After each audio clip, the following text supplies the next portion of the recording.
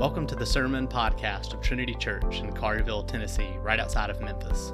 For more information about our church, please visit our website, trinity901.com. My freshman year in college, one afternoon, early evening, I was jogging, and I stepped on a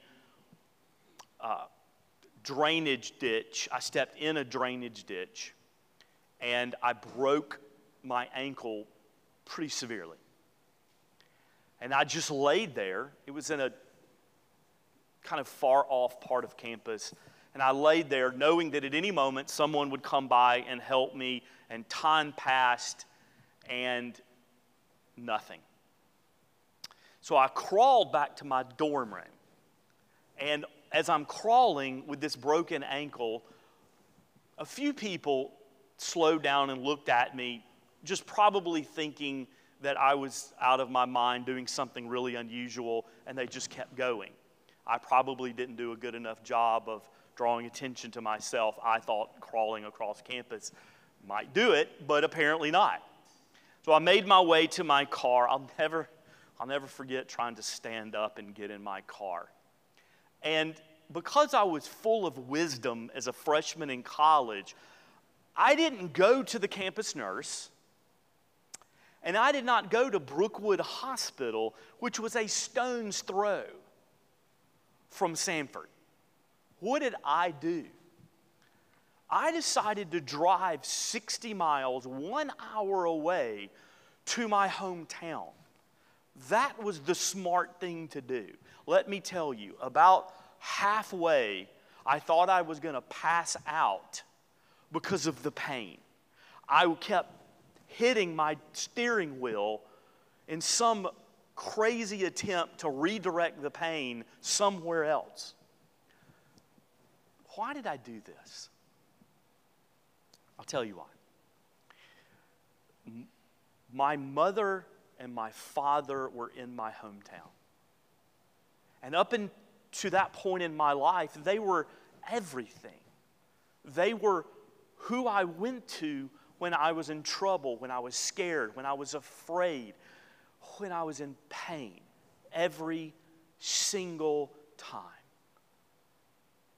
And so my instant reaction, my instant thought was, I have to go home because I'm apart from them. And I need them, and I want them because I know in them there is love and safety, and they will know what to do. So when we come to the book of Ruth this morning, one of the things that we're going to see as we walk our way through this book, chapter by chapter and verse by verse, is that Jesus, our Redeemer, is the one who brings us all the way home. Every time. He is the one who calms our fears. He is the one who saves us. Let's pray. Lord, open up your word this morning. Help us to see what we may not be able to see apart from the work of your Spirit. Guide us, strengthen us, draw us closer to your Son. We know that you can do this. Forgive the one who speaks, for I am completely and entirely imperfect. May Trinity only hear you. Amen.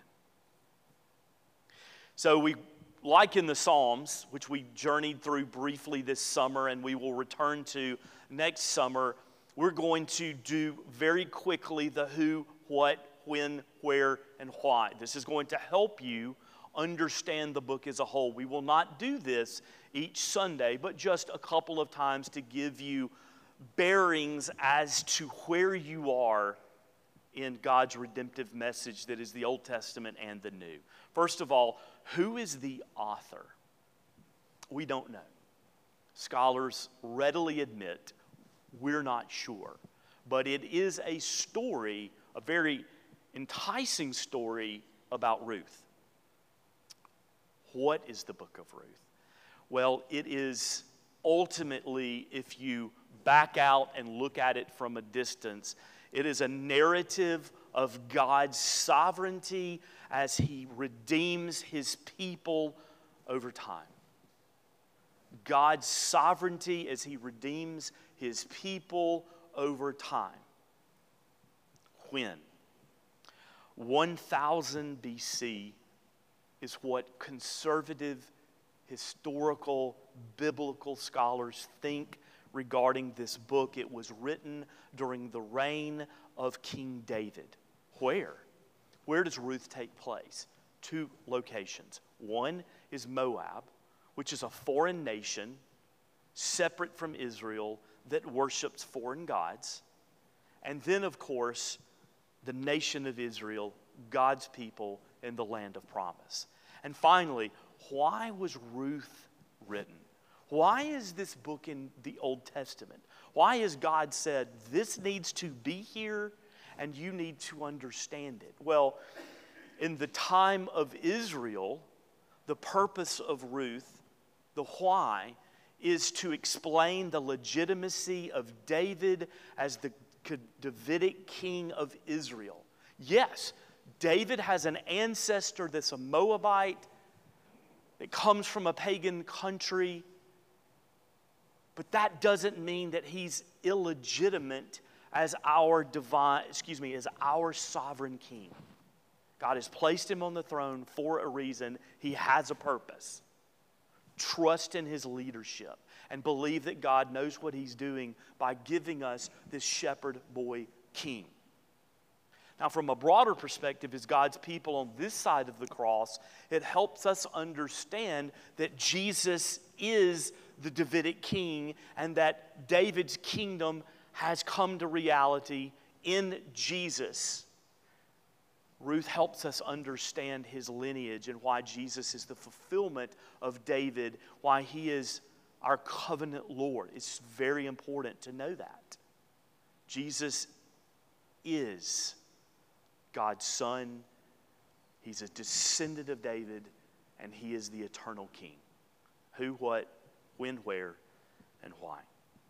So I want to look at our text, but I want us to take a step back.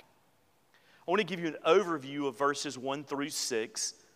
I mentioned 7 earlier. I apologize. It's 1 through 6. We'll begin next week with 7.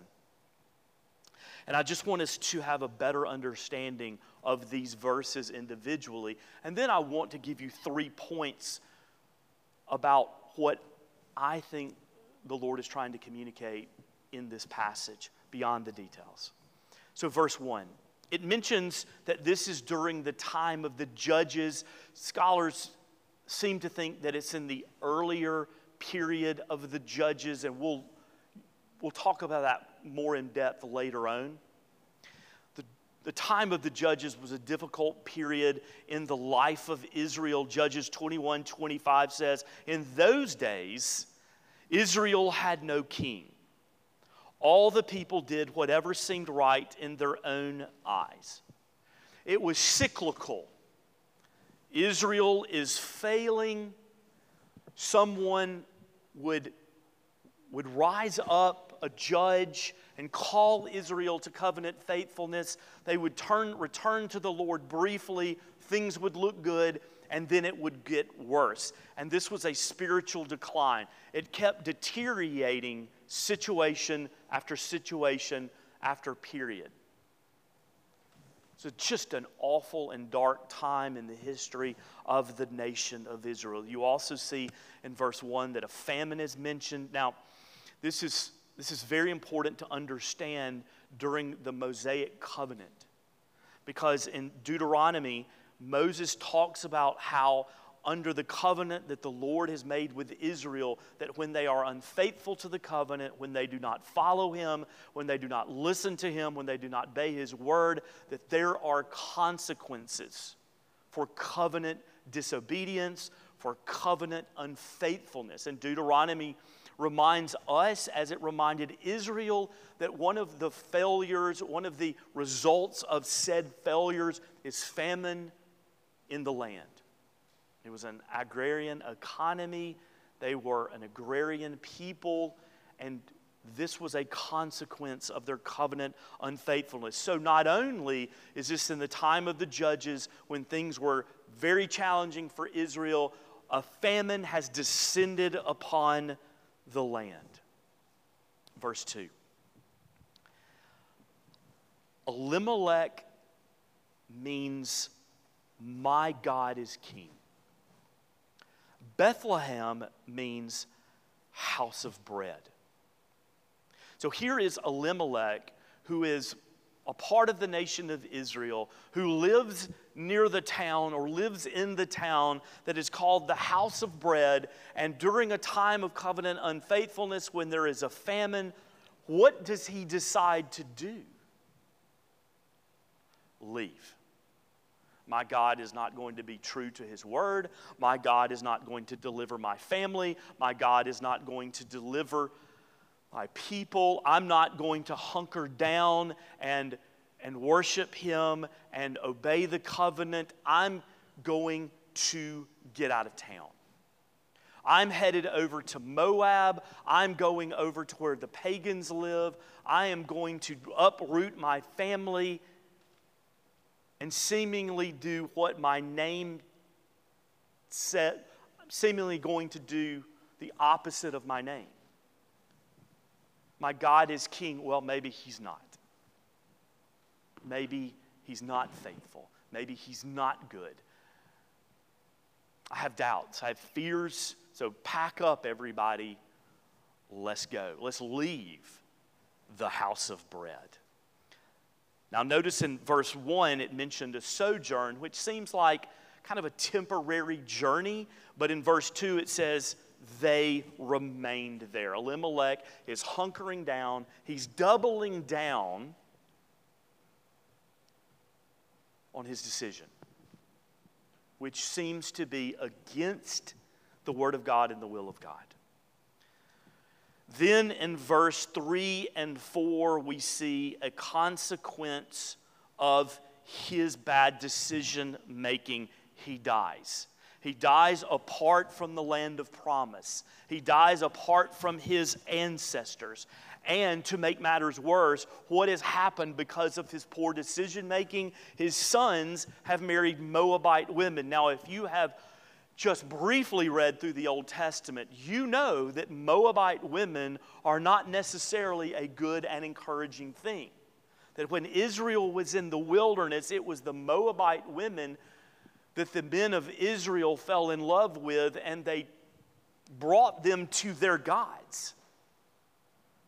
So when we get to verses 3 and 4, we're seeing the negative consequences of what has transpired when someone does not take seriously the Word of God and what the Lord has to say.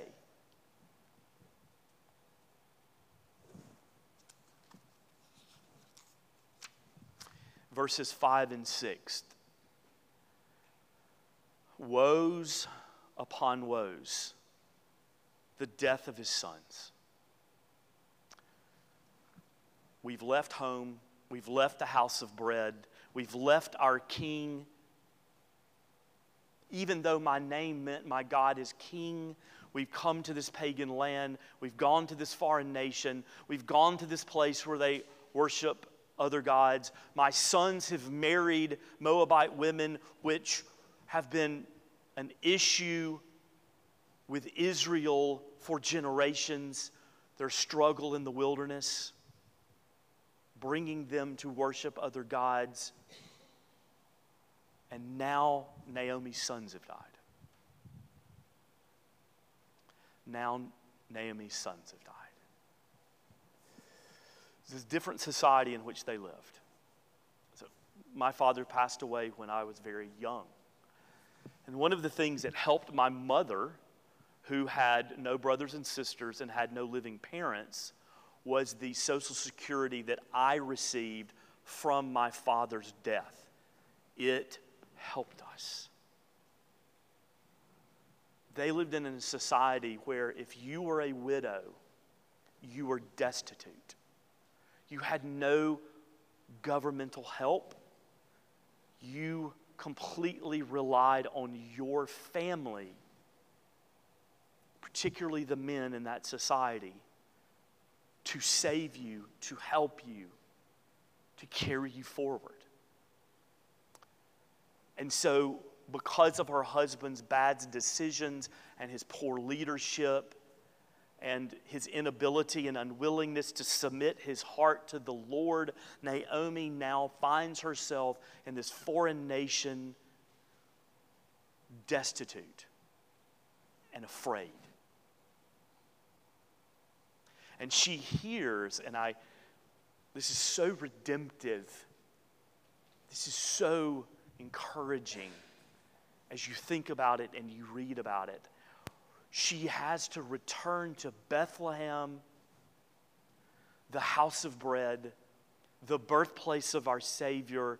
Do you see what the Lord's doing there with the big picture? Isn't that incredible? She needs to return to the Lord because He is there and He is blessing His people. Come to Bethlehem and find the Lord. Isn't that incredible that in the Old Testament you're seeing a message that says, come to the birthplace of Christ and there you find the Lord. He saves. The connection is unbelievable. So now there are three things briefly that I want to extrapolate from this passage for you. We're going to zoom in.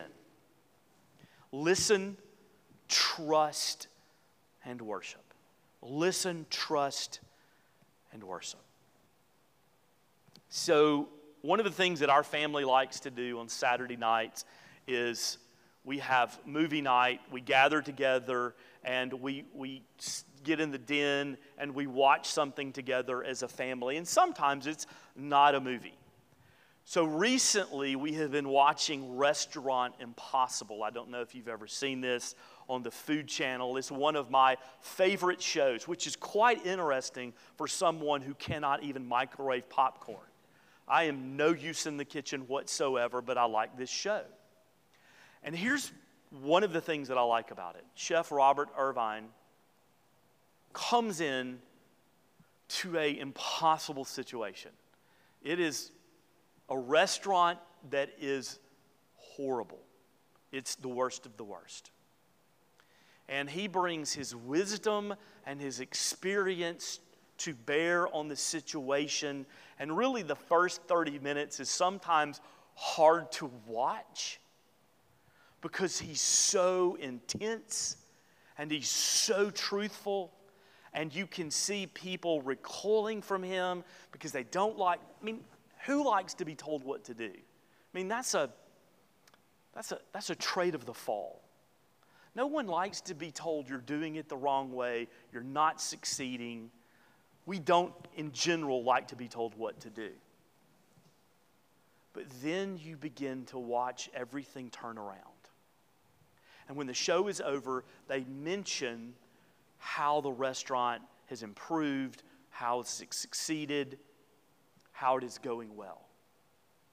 And for me, I think one of the reasons I like it as I've thought about this is that we live in a society where our culture communicates that there's no right and wrong. And that wisdom is kind of up to you. And that's really counter to what the Word of God says. That He is spoken, He is holy, He is just, He is sovereign, He is all-wise. These are His words. It is the path that we should follow. We should listen to Him. So the world in which we live says, is there truth? I don't know. This show seems to portray the importance and significance of this is true. If you continue to run your restaurant this way, you will fail. And His words seem to be wise. And so as we look at Ruth chapter 1, verses 1 through 6, one of the things that jumps off the page is the importance of God's people listening to His word. Listening to Him. as we look at all the bad decisions that Elimelech made, it begs the question, how do we make wise, biblical, Christ-honoring decisions? How do we do that? How do we not end up like Elimelech? And I think there are three things. One, we listen to the word of the Lord. Psalm 19:7 says, "The instructions of the Lord are perfect, reviving the soul. The decrees of the Lord are trustworthy, making wise the simple." That if we want to make good decisions, that we dive deep into the Word of God. We read it, we listen to it, we understand it, we know it, we memorize it, we engage with it, we live it, we own it. Because this is wisdom that comes to us from the throne of grace. This is eternal wisdom. And so it needs to be engrafted into our life in a way like nothing else. Secondly, prayer. We listen to the Lord through prayer. We submit our hearts to Him. We speak to Him. We engage Him. We hear Him. Prayer is an unbelievable means by which we encounter our God. And it goes hand in hand with the word of the Lord. I will tell you this. I know very few people who are fully engaged with the Word of God and have a life of prayer that are in shambles. They may have had unfortunate things happen in their life providentially, but it's not because of their decision making. So we listen to the Lord, we come to His Word, we know it, we come before the Lord in prayer. And we ask the Holy Spirit to be with us and to guide us and to help us to make good, Christ-honoring decisions. And then third, there is the counsel of others. This is, I don't mean to be Trinitarian, but I think that this is true. The Word of God, prayer, and the counsel of others. Proverbs 12:15 says, "The way of a fool is right in his own eyes, but a wise man listens to advice." If you were wanting to make good decisions in your life, if you were wanting to walk the right path, if you were wanting to do what is honoring to your King Jesus Christ, you not only go to the Word, you not only get on your knees, but you go to people that you know who are very Christ-like, and you open up your heart before them. Help me to see what I'm not seeing. Help me with my decisions. There is counsel in the wisdom of many, says the Psalms. So we look at Elimelech and we look at how things went terribly wrong. And the way in which we avoid that is that we listen, we pray, and we talk. Then trust in the Lord. This is very brief. We are going to journey through the book of Ruth in its entirety. But I want to go ahead and give you a spoiler alert from the very beginning. That this book is a reminder that life is hard. Life is difficult. Life is challenging. It's not always agreeable. Sometimes it seems like the Lord has left us. There are dark valleys. You will go through the fire. You will. Just like the people of College Hill are experiencing this morning. But God is there. Ruth is telling us God is there and He is sovereign and He is with you. It's not overly evident in the first few verses this morning, but I wanted you to see what's coming. I wanted you to see what is going to happen as an encouragement in your own life. I don't know what hardness that each one of you might be experiencing this morning, but Ruth is going to tell us word by word and verse by verse that God is there even when you cannot see Him fully. And then finally, we listen to the Lord, we trust in the Lord, and we worship the Lord. Why do we worship the Lord? Why? Well, if you think about Elimelech and you think about Naomi and you think about this family and you think about poor decisions and they have left the land and things are challenging and things are difficult and there is death. And what does that remind you of? The garden. Adam and Eve. They failed to listen to their king. They failed to obey God. They failed to follow after Him. And what happens? They have to leave. They have to leave the land. They have to leave the presence of God. And they suffer the dire consequences of that decision as the fall erupts and sin overwhelms this world.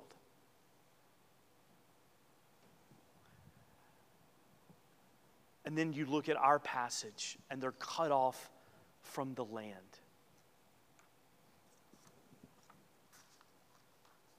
And we see the beginning of the journey to come home to the faithful covenant Lord.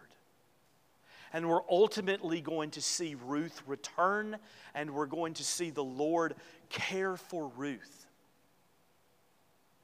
And then, as the Old Testament and the New Testament unfolds, we're going to realize, we're going to see that that David, King David, is a descendant of Ruth. And that Jesus is a descendant of King David. And where is He born? He is born in the house of bread. A Savior has been born to people who are starving spiritually. And what is He going to do? He's going to do what nobody else could do. He's going to return us to the land of promise. That Jesus, this descendant of David, this descendant of Ruth, He is going to make all the right decisions. And He is going to feed us and save us and redeem us. And He alone is worthy of worship. So we're going to spend time in Ruth, and you're going to think this is a long forgotten book from the Old Testament. And what I am trying to tell you this morning is that every single word and every single chapter and every single verse should bring you to Jesus, who is the fulfillment of Ruth and David, and who saves them and who saves us, and He is our King. He is our hope this morning. As Elimelech's name is My God is King, Jesus, our covenant Lord, is our King. He is worthy of worship, and He is who we put our trust in today and forever. Take that to heart. Let's pray. Our Lord and our God, we thank You for Your word. We thank You for the nourishment that it brings to our soul. Help us to be obedient. Help us to be faithful. Help us to see Jesus, and help us to trust in Him. It's in His name we pray.